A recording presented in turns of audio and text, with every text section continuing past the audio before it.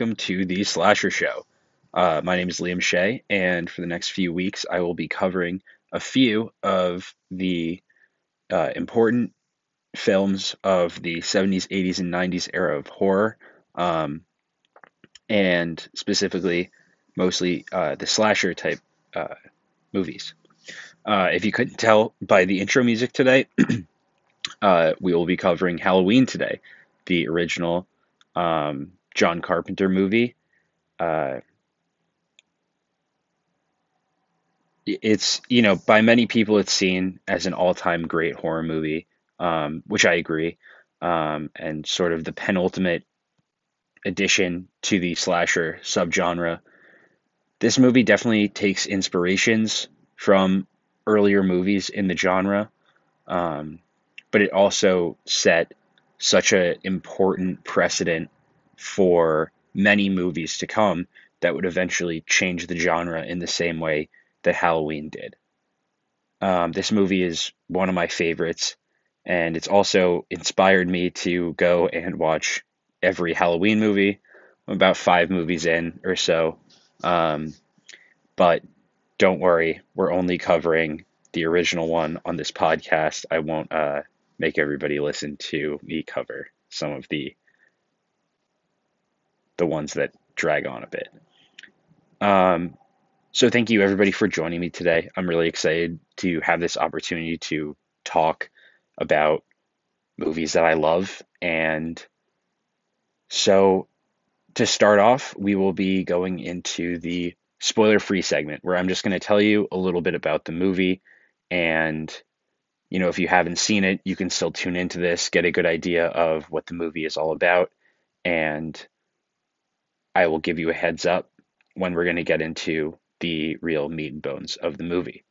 So, okay, welcome to the spoiler-free segment of the show, where we're going to talk a little bit about just the basics of the movie, what you should expect if you're going to see it.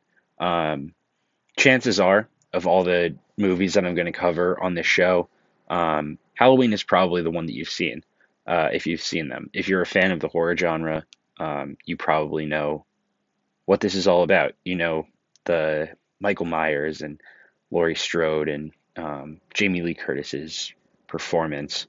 But if you haven't seen it, no worries. This is, the part of the show that's just for you. If you watch horror movies, this is like a fantastic way to get into the genre.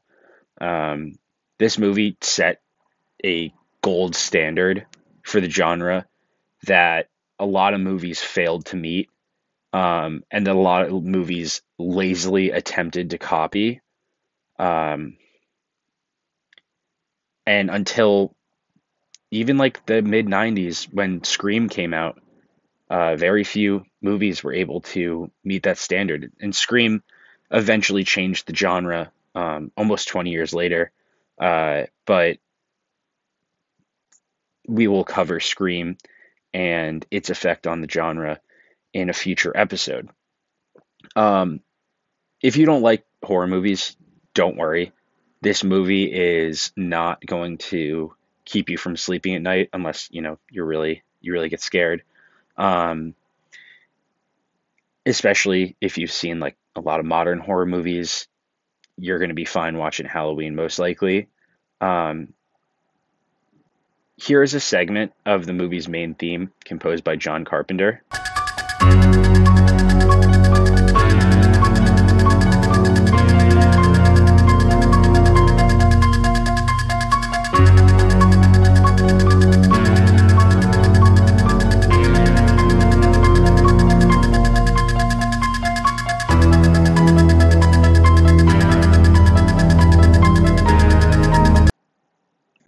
I think that John Carpenter theme that he originally composed, he's also one of the writers and the director of the movie, and had a huge hand in some of the projects that came after that from the Halloween series. But I think that little theme for the movie, it sets the tone every time perfectly. You see it when Michael Myers is stalking someone, when when you know tension is about to build, when you feel when you're starting to get creeped out, that's that's where this comes in, and it just emphasizes that even more. Um, it's the movie that set the tone for a lot of copycat slasher movies in the 80s, and it launched its own franchise, going through multiple sequels and directors. Um, a lot of movies tried to be another Halloween, whether it was copying the same kind of this, quiet killer that stalks the teenagers, and it's always the most innocent girl that's the final girl, which obviously Halloween didn't come up with, but it kind of, in my opinion, perfected it. Uh, but to get to give you a brief sort of synopsis of Halloween, Michael Myers is a boy who killed his sister when he was young, and he had been locked up in a mental facility for a long time, and he is, uh, just a cold, silent, evil person. And he provides this like level of anxiety for people because it's this faceless person. It could be anybody you know. And in Halloween, he leaves. He provides some really bone chilling kills that are accompanied by those that beautiful theme, that piano theme that John Carpenter composed. And it really leaves this memorable impression because if you're like me, I'm from a small suburban town, and that's exactly where this takes place. I was a teenager once, going hanging out with my friends, and this is, kind of exactly that kind of movie that it's like this could happen to anyone. Along with a great villain, again, what sets this movie apart is the sound design, the music, the simple piano theme for the movie. It feels isolating and immediately sets the tone for the whole movie. Um, Outside of that, the acting performances are great. Obviously, Michael Myers isn't very, he doesn't have any dialogue, but the actor doing the physical acting for him, it's so chilling. It's such a scary movement where he walks slowly and robotic. And then you have Jamie Lee Curtis, who plays the final girl, which is sort of a term that goes along with these slashers. Um, she gives a fantastic performance, as well as um, Dr. Sam Loomis, who is Michael's doctor. Um, but I'll leave it at that. If that sounds interesting, I suggest that you go and watch that if you haven't seen it before you continue on with the rest of this, because now we are going to get into some of the spoilers, um, and everybody should see this movie and just let it without any kind of further prior research. Anyway, thank you. Okay, and now we are going to take a look at some inspiration for the film and how the film went on to inspire others. Slasher films like Black Christmas, which we'll cover in another episode, and Texas Chainsaw Massacre, both are two great, very different movies that we can look at as inspirations for Halloween. Um, in Texas Chainsaw, Leatherface, sort of our main villain, is a more fleshed out villain than Michael Myers. He has a this mask that's made of human flesh, and he has this bladed weapon. So in those ways, they're similar, and that's obviously a trope that a lot of these movies will follow. A killer with a mask and a you never see their face, and they have some kind of melee weapon. They don't use guns. Um, but Leatherface obviously is a much more unique and uh, emotional and fleshed out character than Michael Myers. Leatherface has some aspects of like transgender representation, and um, he's sort of like a sissy in a way, and there's a lot more that goes into Leatherface than Michael Myers. But on the other hand, Black Christmas is this true to the core slasher film that shares a lot of techniques with Halloween, and that's what I'm really excited to talk about. Um, I love Black Christmas. I don't always love when movies use uh, first person POV shots, uh, but that is a kind of a big trope in a lot of these movies. Movies like Friday the 13th love using the killer's POV, and I think that while I don't always love it, I think that it's a good way to bring the viewer in to sort of the shoes of the killer. And Black Christmas likes to use this constantly, and it's an interesting one because it all takes place in this one sorority house. Um, and you never really know where the killer is, but you kind of get his POV at points, and it's I think that it can be a really good way to immerse the viewer into the killer's perspective. Um, in the horror genre, one of the most early examples of that shot would be in Hitchcock's Psycho. Norman Bates murders Marion Crane in the shower, and you sort of get this view where it's like through your own eyes, you're killing this woman, um, and that technique has really stood the test of time. Um, it's such an important piece of it's such an important technique in so many of these horror movies, and it continues to this day, though the slasher type has kind of died out a lot, because it definitely was overdone throughout the 70s, 80s, and 90s. It's still such a important piece because it's not like a haunting movie where you want to see the demon's point of view, something like that. Like these slashers are all human beings, and so you get a human perspective of this evil person. Um, that's sort of what I have to say for the inspiration segment. And now we're going to move into some personal, my sort of personal review of the movie, and um, yeah, just to get this out of the way, I will have to admit that I am a massive John Carpenter fan. Movies like They Live, and The Thing are some of my favorite movies. Escape from New York, these are all movies that are super close to my heart. Um, and honestly, I think that this movie is perfect.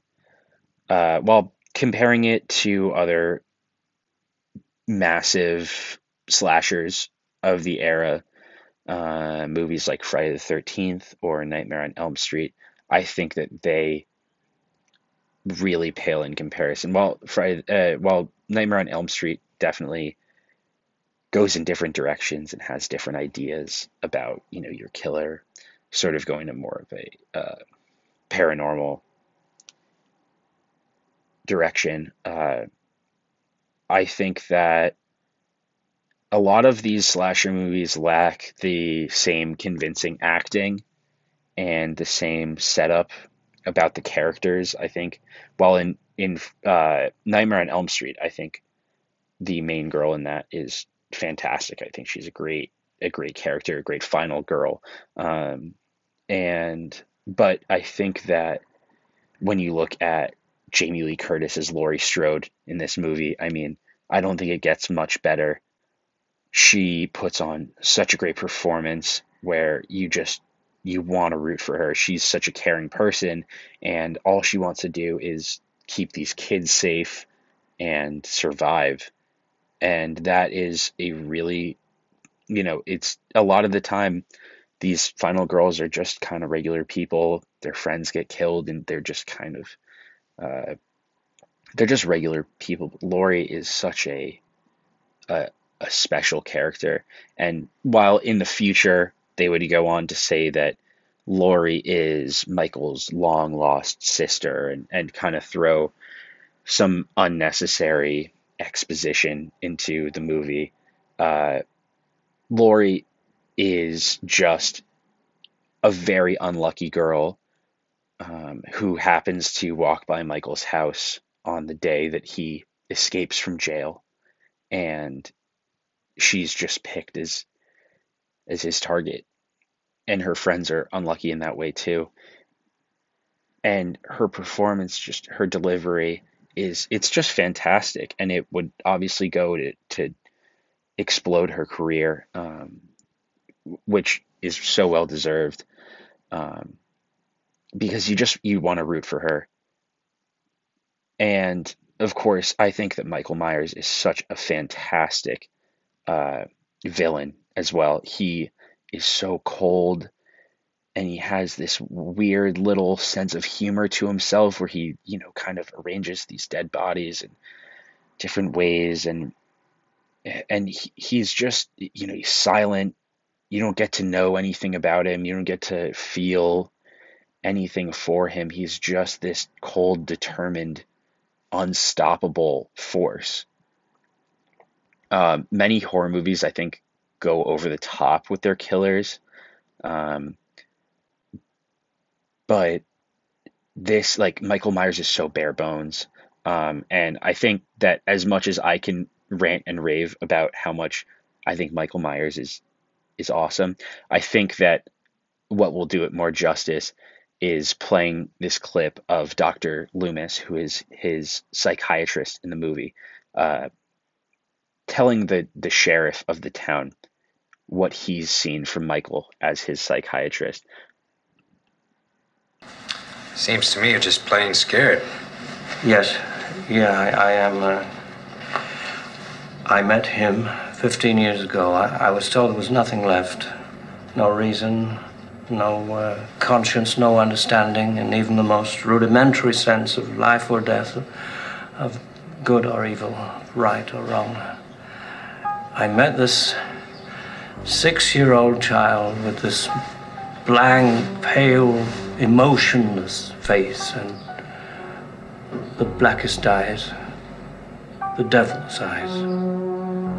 I spent 8 years trying to reach him, and then another 7 trying to keep him locked up, because I realized that what was living behind that boy's eyes was purely and simply evil.